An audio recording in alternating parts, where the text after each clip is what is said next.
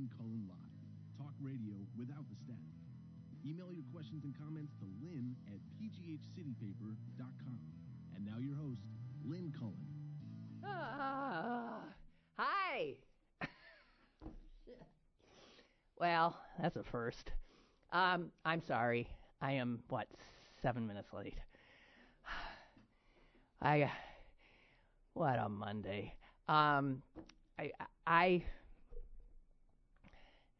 I take the bus now.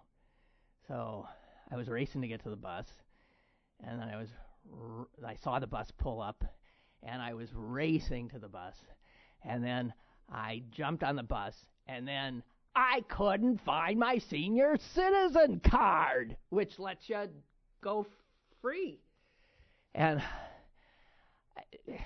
so I just sort of step aside, and then I'm frantically looking, purses, this, that. And all I could come up with was my Medicare card. And I said to the bus driver, looking like as much of a little old lady as I could, I'm so sorry, but I can't find I don't know where I only have my Medicare card. Well, he says, oh. So I sat down. And then immediately immersed myself, like everybody else on the bus, on my phone. So I'm zipping down the busway, and immersed in Twitter, I believe it was, and actually it was Donald Trump's tweets, which have been particularly noxious today. And I feel the bus turn.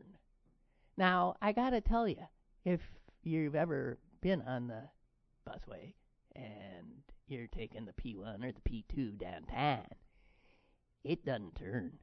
Not the way this bus turned. And I looked up, and I still saw what looked like the busway, and I thought, you maybe just... So I decided it hadn't turned. I am not kidding you. I went back to my Twitter feed. And then it slowed down. The buses don't slow down on the busway. So I looked up again, and there were houses. There were houses. I was on a street. Oh, I thought, it's amazing how there's that little period of time when your brain refuses to take in the information that is staring you in the face. And I had one of those, I couldn't. First of all, it's like an unwillingness to believe that you could have done something so stupid. So I am batting like 0. And I try to think, what do you do? What do you do? What do you do? And then I thought, I'll get off the damn bus. So I jumped off the bus, and then I thought, what do I do? What do I do? What do I do? And then I thought, Uber. So I do have an Uber app, and I...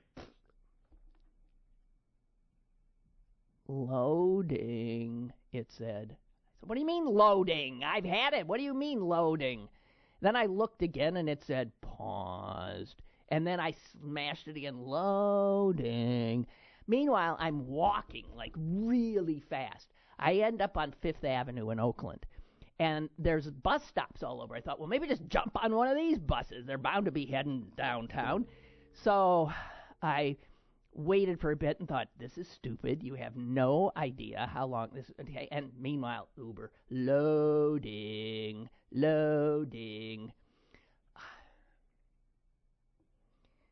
Anyway, I'm starting to freeze. And then I decided to download. I actually had to go to my app store. It took me a while to find that because I never buy apps. Download Lyft. And then if you download Lyft, of course, you got to answer all these friggin' questions. I screwed up on my own name. I had to retype that. Then I had to fish around for a credit.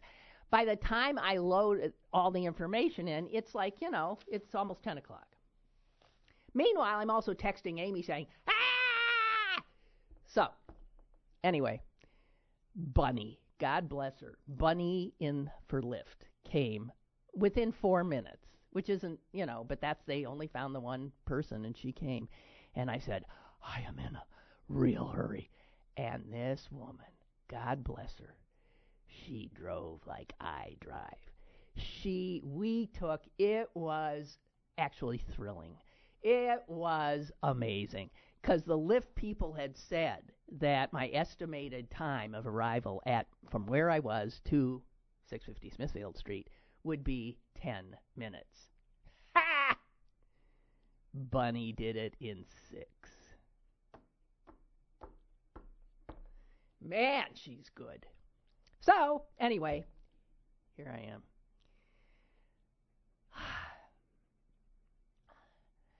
And on top of that, I forgot my drink. I didn't have that. I realized that as soon as I got on the bus. Oh, no, I don't have. Oh, well, I'll have time, I thought, to stop at the Rite Aid over here where the bus will drop me off and get a. God! Okay. And I have so much stuff I want to talk to you guys about. I hope you're still all there. Thank you so much.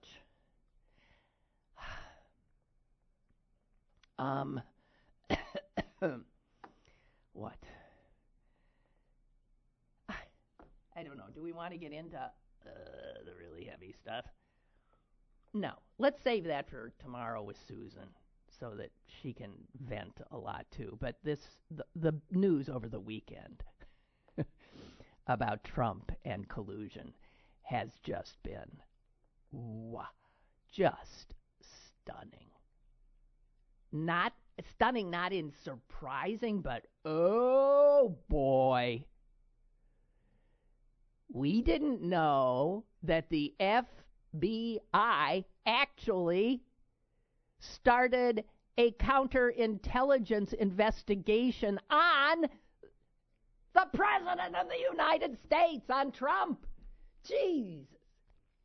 No wonder he doesn't like the FBI. We didn't know that he personally confiscated the notes from his meeting with Putin, and that probably ate them. So there is no record, except the Russian record, of these meetings with Putin, 2 meetings with Putin.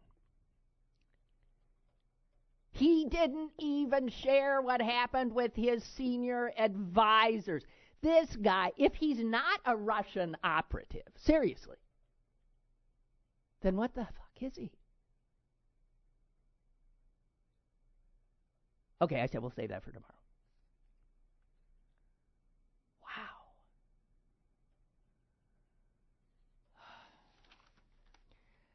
Wow.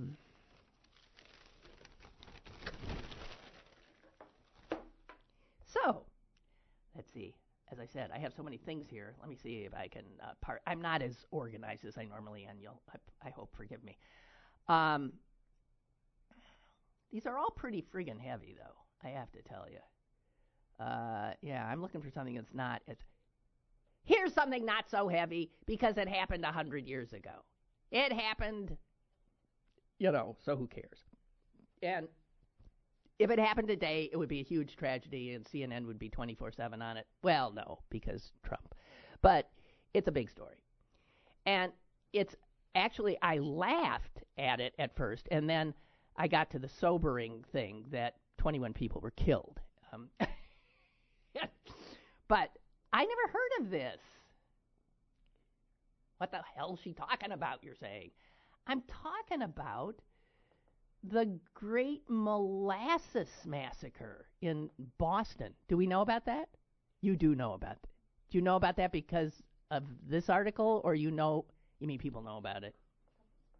Oh, yeah, okay. Amy's husband's from Boston. Dear God, how did that escape my attention? I like to think I know stuff. So maybe I'm not telling you anything you don't know. But just the idea, when I read it, here's what I thought. if you're a Jew and you've ever gone to like Yom Kippur services, you know that it's a very somber time, and it's all about, actually mortality, because it's like the Grim Reaper hanging over your head the whole time. And you're thinking about, there are these prayers that just talk about the ways you can die. I'm not kidding. Well, I guess there are even in Christianity. Is that, who by fire, who by... Well, Leonard Cohen does that great song, who by fire, who by this, who by beast, who by, I mean, there's literally the stuff about all these ways. Yeah, you can get ripped apart by a rhinoceros. You can be, strangled. You can be die of starvation. You can be killed by this, by that. And it is a litany that, every time I've ever read it, I've simply been astonished at all the ways there are to leave this life. And how so few of us do it in such a potentially dramatic fashion. But dying by molasses is not in this list that goes on forever and ever and ever.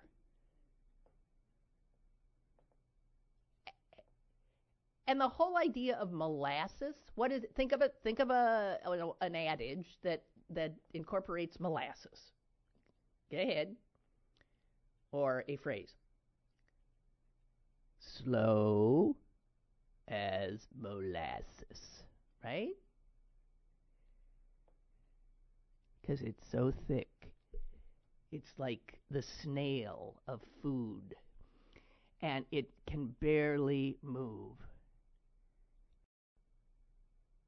But on January 15th, 100 years ago, it's almost 100 years to this date, because it's the 14th today.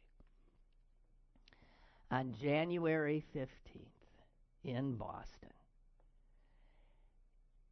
a huge, huge vat, holding tank, something filled with molasses broke apart. And over 2 million gallons of molasses came pouring out of this tank. And this molasses had not gotten the memo that molasses is slow.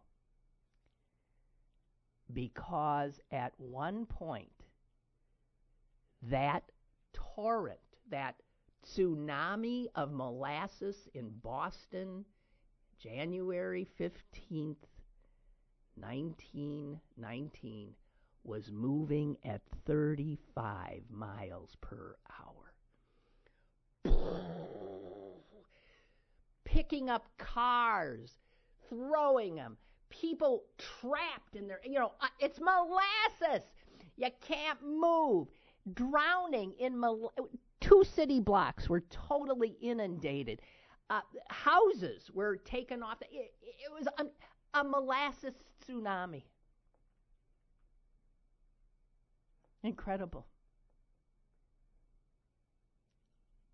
Animals died. Horses in stables died. The Boston Post reported here and there struggle to form. Whether it was animal or human was impossible to tell. Only an upheaval, a thrashing about in the sticky mass showed where any life was.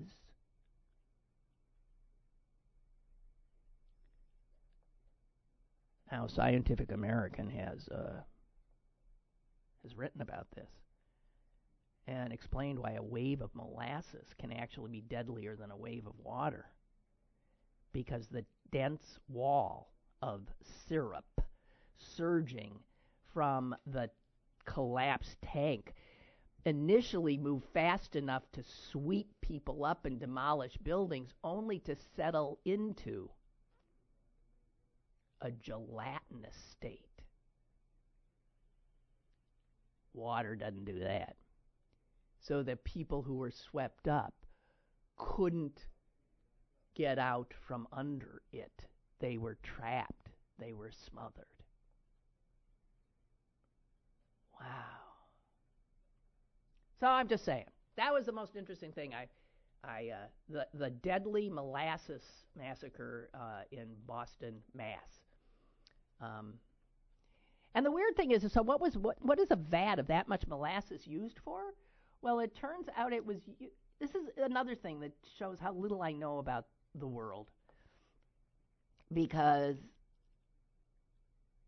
you don't think of, at least I don't, the molasses was used in an industrial setting. This was not molasses that was going to end up in a kitchen. Even though it's so much sugar, but it was used to what? To something for industrial alcohol of some sort. I can't find it exactly, but yeah. So I realize I don't know anything. I don't understand anything about this world I live in. How my glasses got made, the materials that went. There might be molasses in these glasses. I don't understand how things are created. The stuff that we use to build things, where that stuff comes from. And molasses. So what do I know? Anyway, I just wanted to share that. Man, when you have to go back 100 years to Boston and a molasses massacre to avoid what's happening in your time. Oh, God. Hey, speaking of, I said something about adages or something. Did you see, the buck stops here, that Harry Truman actually created that. That was not a term before he did. You can check on that and tell me I'm wrong, but the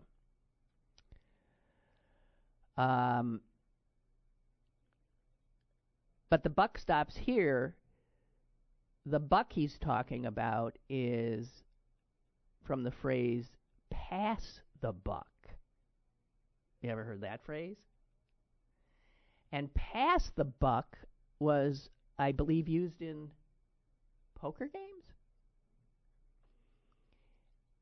And so Truman, being the colloquial kind of guy he is, said that as president, he had to ultimately take responsibility. Can you imagine a president saying, ultimately, he takes responsibility? So Truman said, famously, the buck stops here. But of course, that's not what our current president says. He literally said, the buck stops with everybody. Shit.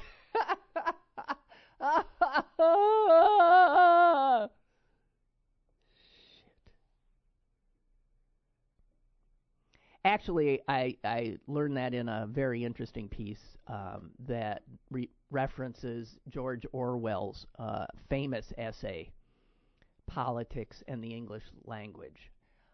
It's an essay that I still have in a book, one of those textbooks you never throw out because it changed you in some way. And George Orwell's essay on how language can be manipulated and used, and the power of that manipulation is absolutely a must read. If you've never done it, it's just a little essay. George Orwell, Politics in the English Language.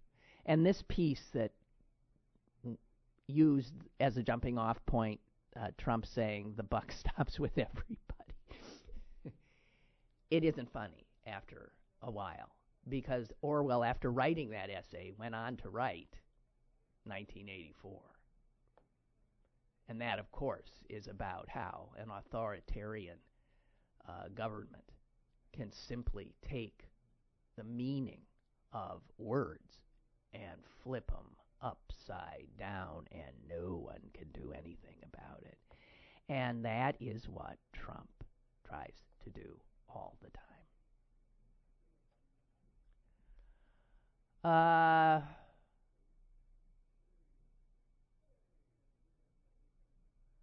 Gigi writes, wow, wasn't it amazing to read about the molasses mass? Oh, you did too? So everybody read about it, and I was just telling you stuff you already knew, as well as arriving late? Oh, jeez, this is not a good day. Knowing your affinity for obituaries, there was a great one in the Post-Gazette this morning. Oh, okay. Well, let's check it out. I do love obituaries. Mick Scheider. Oh, I just love the first line. I want to announce that I have decided to take a long vacation. It began on Friday, January 11th, 2019, at the age of 75. The most beautiful person, Dorth, left this world before me. I miss her every day. I said to her and still say to her every night, good night, Dorth. I love you, and I'll see you in the morning.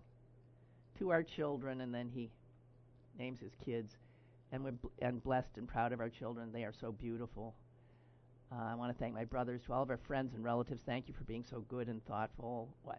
My wife, Dorth, said there's going to be a special screening of The Wizard of Oz at her beachfront condo, so I've decided to go.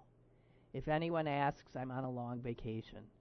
Always remember, we are only renting this place, so you better enjoy yourself while you're here. In lieu of flowers, please take your family out to dinner and give them a hug and tell them you love them. I could have missed the pain, but I'd have had to miss the dance.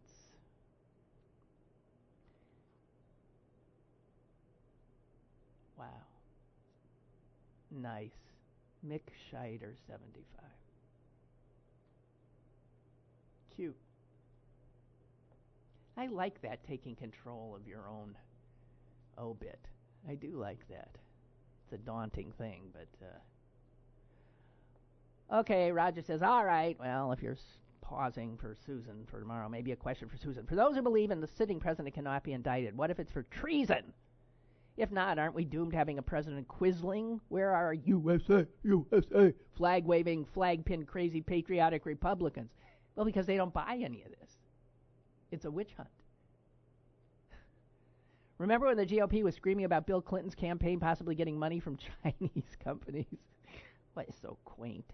If we survive President Al Capone, there might be some new amendments regarding our executive branch of government. Yeah, maybe. Who the hell knows?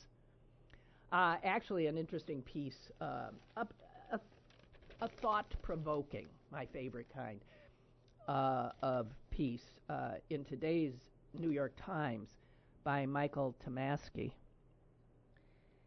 And it runs counter to what we all want, because we want to get rid of this guy as fast as we can.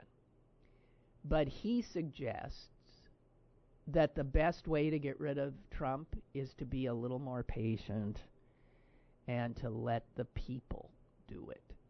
In other words, to vote him out. Of course, that would require another, 18 months? More than that with him. But, I mean, he's right. You can't argue with that. There is no president in the history of this country who has been removed because of the impeachment process going the whole way. There have been presidents impeached, but there has never been a Senate conviction. Nixon resigned because I think there would have been. With Andrew Johnson, it failed. And with Bill Clinton, it failed. It ain't easy. And given the Republicans in this Senate, it ain't easy to remove him through impeachment.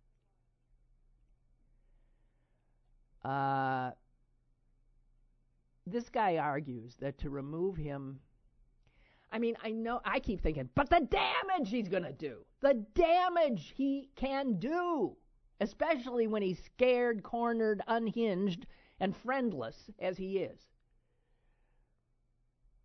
But the thing is, because of the unbelievable craziness and division of our country, which he only, of course, exacerbates and feeds, if he's impeached, there will always be a whole mess of Americans who will say it was not legitimate what happened to him. Never mind that his presidency wasn't legitimate. But if the voters vote him out, because it would be huge. Of course, if the Republican Party were to renominate him, would they? He's bound to be primaried. But given this Republican base, I suspect he might actually get the nomination again. I don't think he'd want another 4 years, would he?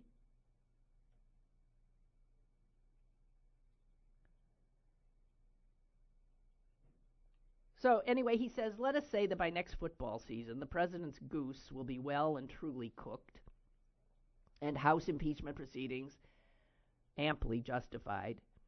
There will then hang the question of whether 20 Senate Republicans, at least, would actually agree to remove Trump.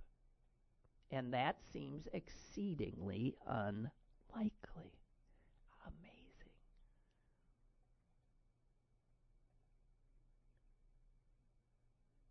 There's one more reason he says I'd prefer to see Trump laid low via the ballot. It will do more long-term damage to the Republican Party. If Mr. Trump is removed by impeachment and conviction, that is with 20 Republican votes, then Republicans can say, see, we've come to our senses, we've got that out of our system, we have put we have put country before party, and it'll give them wiggle room to survive. But if they hang with him, literally, and then the voters speak,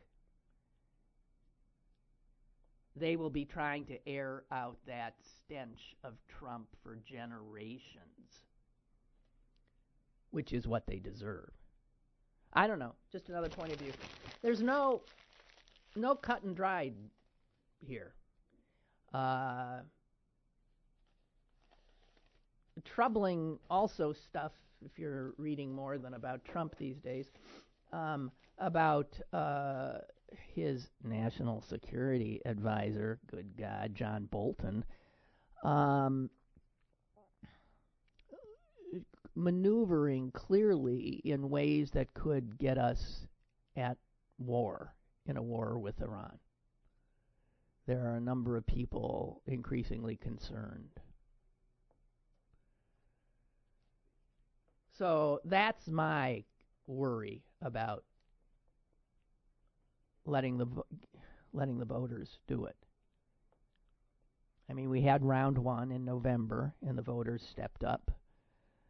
And I can't imagine it wouldn't happen again, even bigger, but can we make it to that point? Bree writes, impeaching or censoring at this point would just kind of be an acknowledgement that there were certain improprieties or irregularities that others in government recognized, but it would have zero consequences. It would just be a piece of paper, something that was moved upon, but no action. There would be no removal from office. Well, if he was convicted. I mean, impeachment itself, right? I mean, obviously Bill Clinton enjoyed many years as president after he was impeached, but they failed to convict. And if the same were to happen here, there you go. No president has ever been convicted.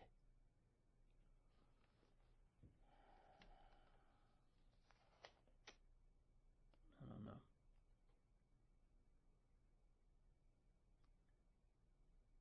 a little closer to home, and this was dispiriting to me and annoying as holy hell. Where did I read this? This is local. It has to do with the Women's March. You know, there's another march coming up, guys. When is it? On the 19th? No, maybe. I am so sort of disengaged from normal forms of protest now. I'm just too exhausted. Anyway, there is going to be another Women's March. There's one in Washington, and then, as has become the custom, there will be local marches. 2 years ago, it was a huge march here. And then a year ago, the march split up because that's what always seems to happen these days. Big tents just don't exist much anymore.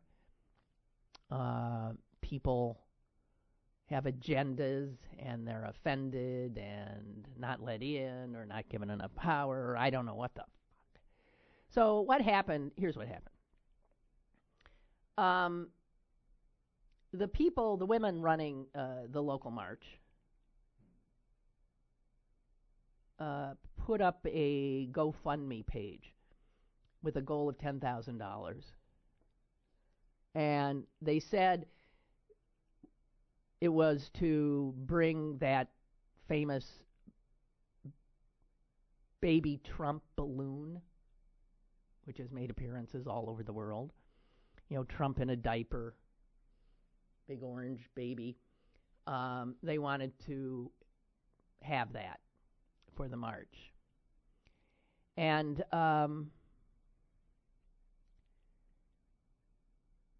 the woman who's organizing the march, who's been a guest on this show, Tracy Batten,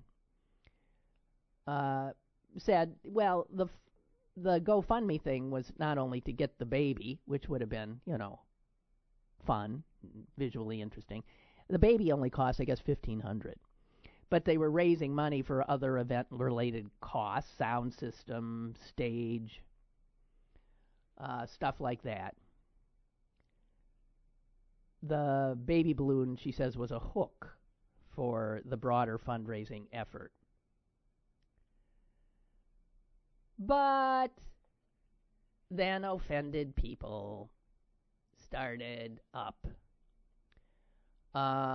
calling the balloon a disturbing waste of money. I can think of so many other things that I would attach the word disturbing to than people crowdfunding to get the Trump baby balloon here.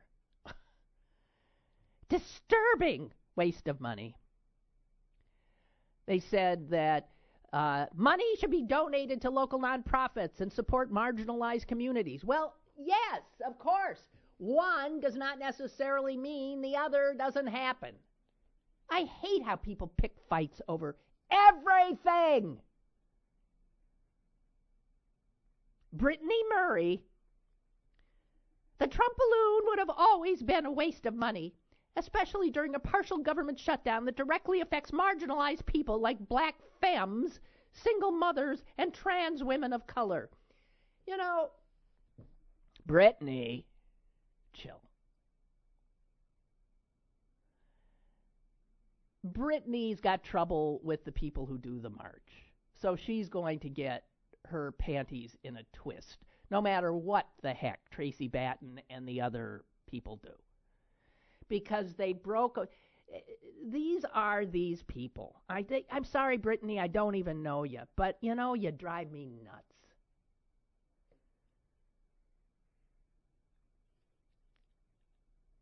The only way we move forward is together. And you've got a knack for always, people like you, always pulling apart. Why does there always have to be that? Oh, this is good. Pittsburgh Feminists for Intersectionality. That's a Facebook group with more than 800 members. Released a statement opposing the fundraiser. Here's their statement. Those funds would be better served if they were directed towards existing organizations that center and benefit the most marginalized, rather than the performative action of bringing the Trump balloon to Pittsburgh. Where do these people learn to talk? What do you mean the performative action? Is there a way to say that in English? Where do these people come from? Everything about them gets my blood pressure up. I'm sorry. It's it's this younger generation of woke, pissed off, and my way or the highway femmes. I try to be open-minded, guys, but you weary me. You really weary me. And all you're doing is creating division when we need to be together. What do we all agree on? Trump's a disaster. That's what the march is about. Trump's a disaster. Hello? You can take your inner fucking sexuality and stuff it. Everything doesn't have to be pieced together. I mean, just everything doesn't have to become some friggin' world war. Oh, man. Uh-oh. I got callers. All right, everybody, scream at me. All right, caller number 1. Go ahead. Hi, Lynn. It's Tracy Baton, and I'm director of the Women's March on Washington, Pittsburgh. And hey, Tracy, I mispronounced your name. Baton. Oh, that's okay. It's baton like the thing you twirl. My grandmom always liked people to get it right. And I had you at batten. Listen, Tracy, I don't know anything about anything, but I read this, and all I want to say is just screw these people. I'm sick of them. Oh, go ahead, whatever you want to say. I think that if people want to stand against patriarchy, hate, white nationalism, and racism, they can march wherever they are. Just march wherever you are. You do you. In Philadelphia, they're struggling to raise $20,000 for the march. In Olympia, Washington, their action's going to cost $6,000, and that's about what we want to spend here in Pittsburgh. Mm-hmm. Olympia is smaller than Squirrel Hill. Huh. And I think that, raising money for not just that, but we work all year is a perfectly reasonable thing. We need to organize people to canvass. We need to get out for actions. We organized the Not Above the Law action. We helped with Ben the Ark organize that action in Squirrel Hill when Trump was here. And then we go to smaller places, too, like Arnold, when the racist mayor was saying that people should get hit by water cannons. Right. And we want to be able to keep doing that work. And that's what matters. That's what matters. Well, wait, it says here in this article, I think you're breaking up a little bit. They said in this article that that you've been threatened. I think we lost her. I'm here. Can you hear me? Yeah, I can now. Lynn? Yes. We had a fundraiser for a balloon. A woman, Marie Norman, who has organized enormous volunteer canvassing hours. She's not Women's March leadership. She's really busy doing that. But she's seen us everywhere and seen how hard we work. And she just wanted to give us some resources to do something with. And to use the younger generation's language, she took her privilege and said, I'm privileged to be able to invest in this little fundraiser that can then pay for the whole march. And part of why it was a good idea to me is because it's a way that those of us who have been trying to push forward progressive politics here in Pittsburgh, we squeeze $1 out of each other and pass it around. But it was a way to get a little bit of money out of everybody to move that ball forward. So did it make enough money? So the baby Trump's not coming anymore? What the heck has happened?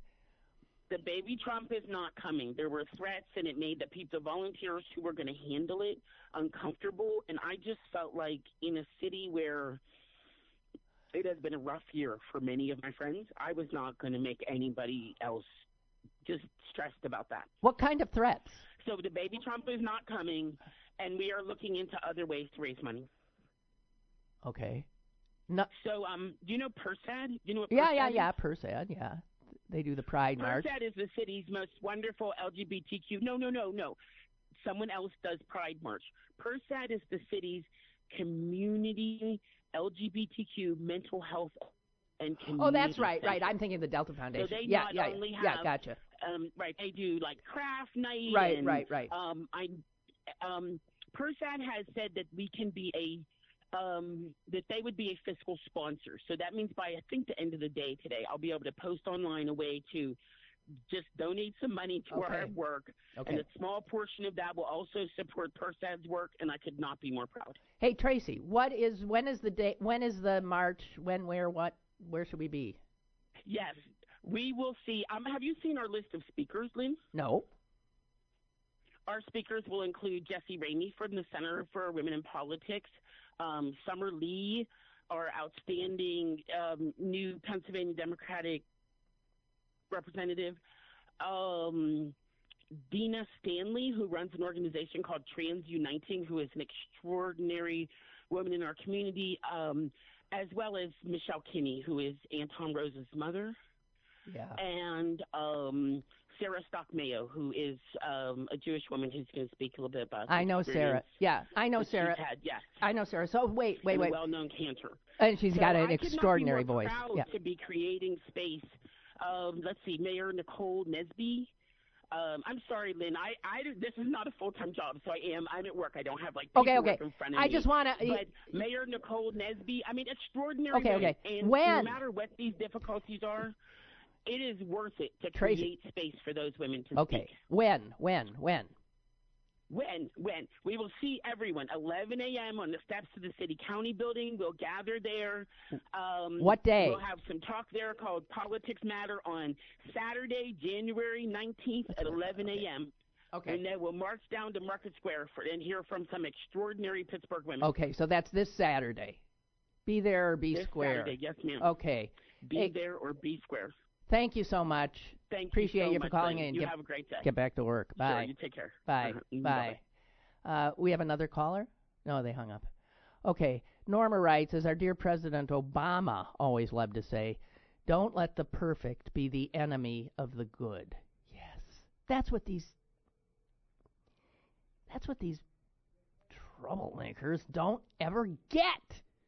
They're like, I don't know. It's why there are people on the left and the right who just are like their nature is authoritarian.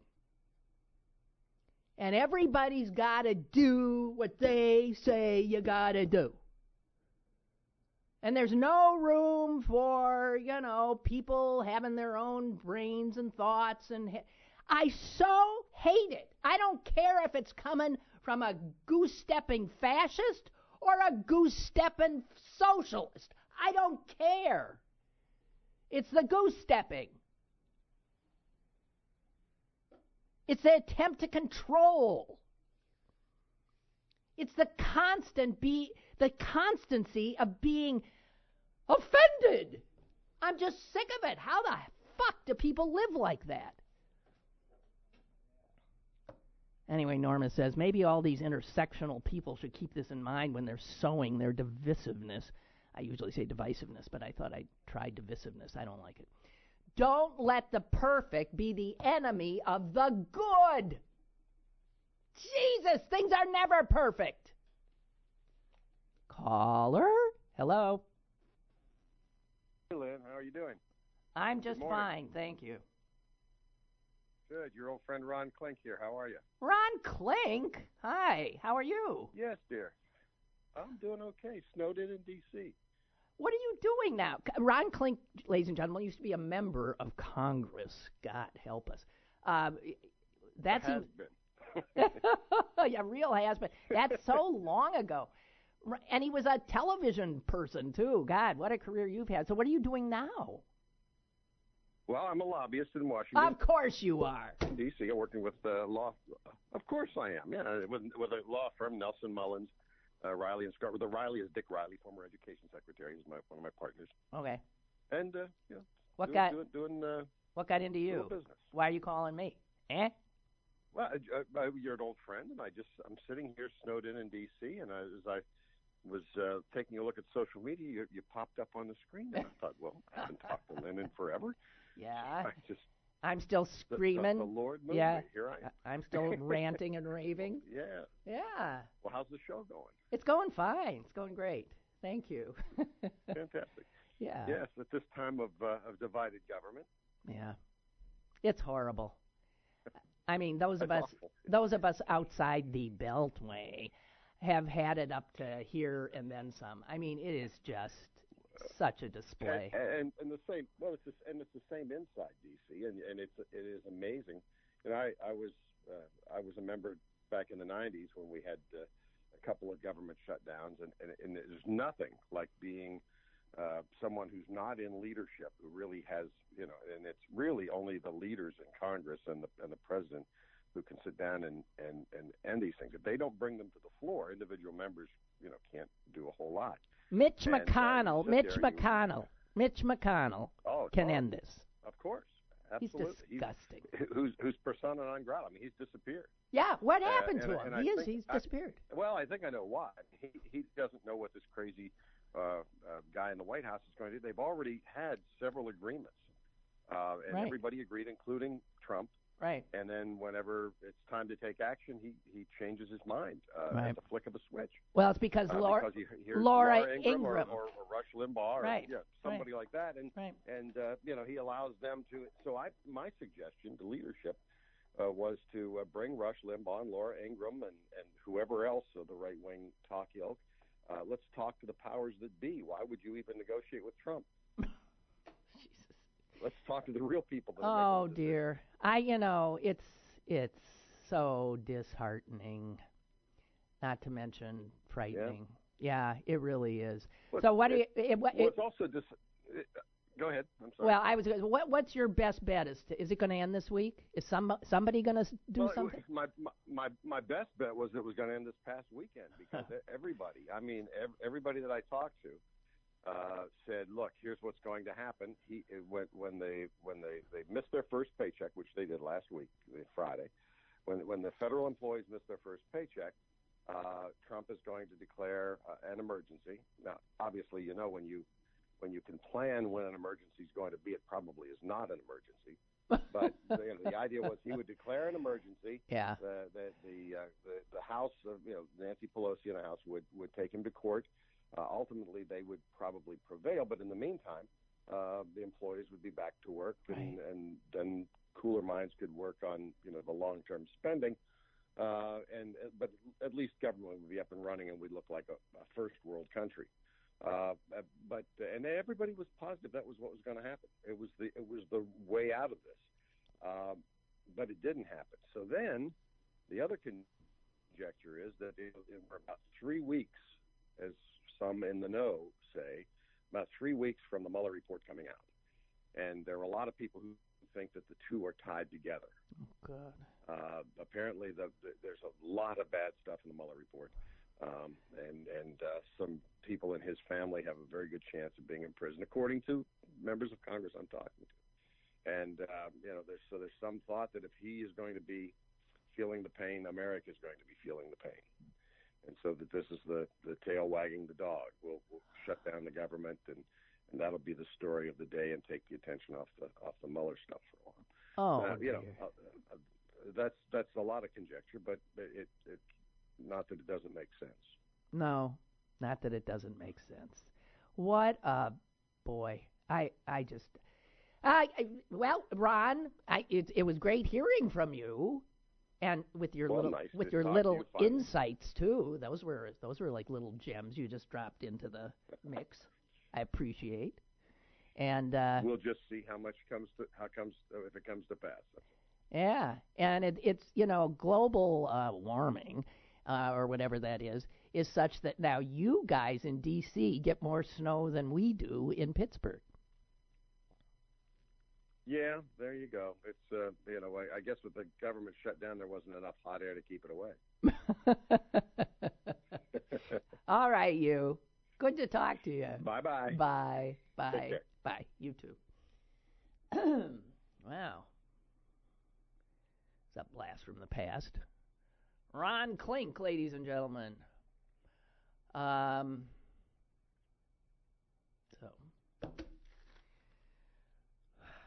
what else do I have? So his scuttlebutt is the Mueller report's coming in about 3 weeks.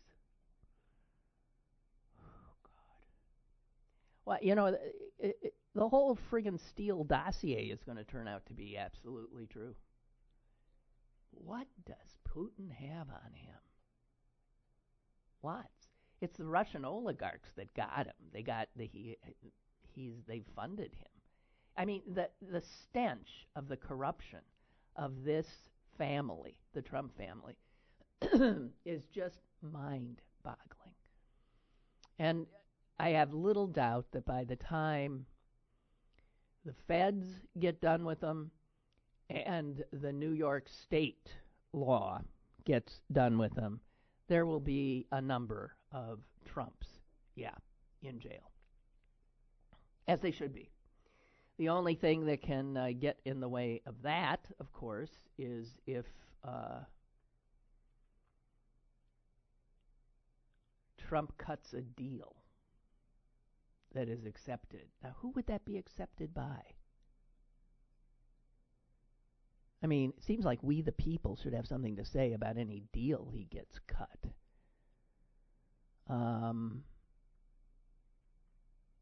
Something like, I will leave if my children don't go to jail. I will leave if you promise not to. I will leave if I can be pardoned. I don't know, but how it seems to me that we the people have a right to sign off on any deal. I don't know.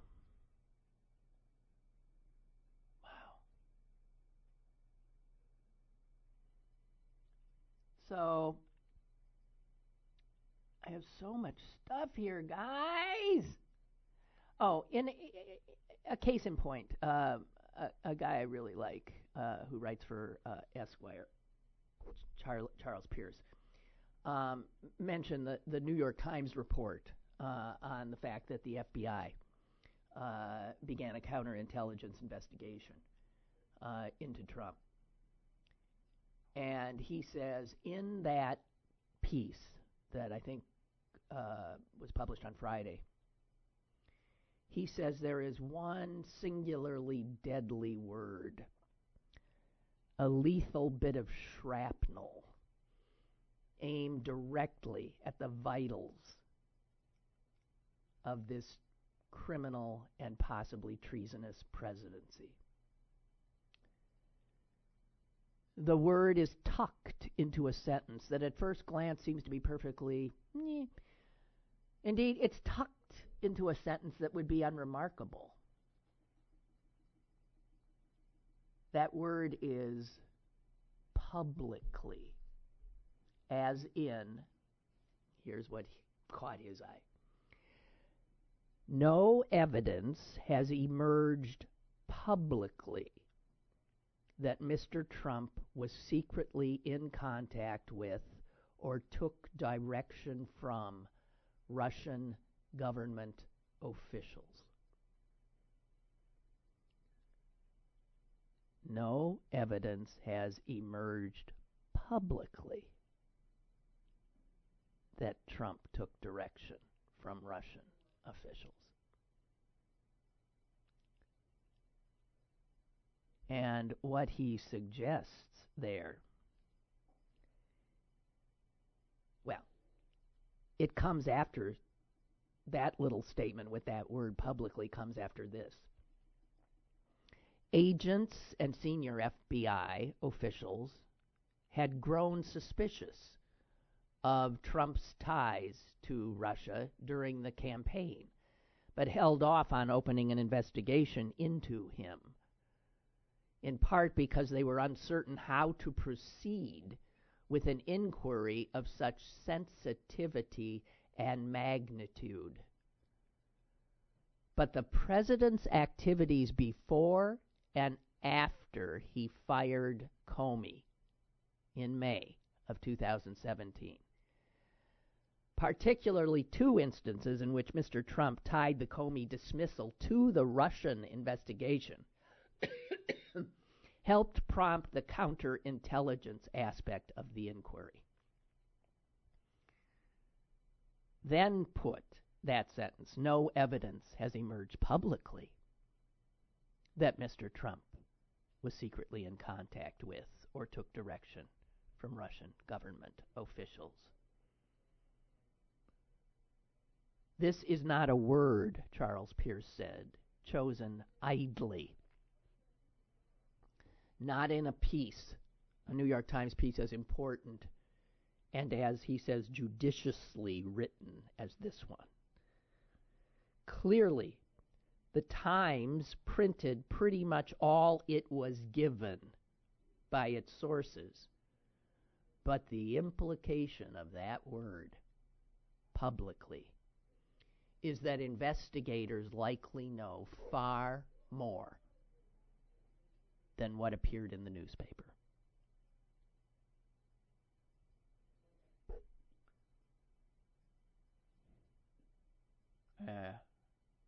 I think, this is a smart cookie, and he's a great journalist himself, so, yeah. I think he's got that absolutely right. We're heading into some real rough waters here, guys.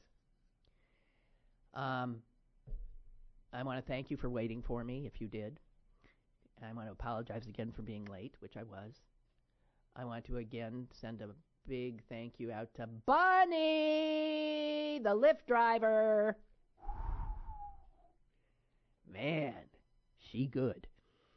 And I promise that tomorrow I will check the number of the bus before I get on it.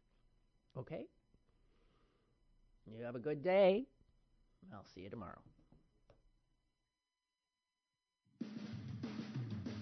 Lynn Cullen Live, Monday through Friday from 10 a.m. to 11 a.m. and archived at pghcitypaper.com. The opinions expressed on Lynn Cullen Live are those of the host and do not necessarily reflect the viewpoints of Pittsburgh City Paper or its advertisers.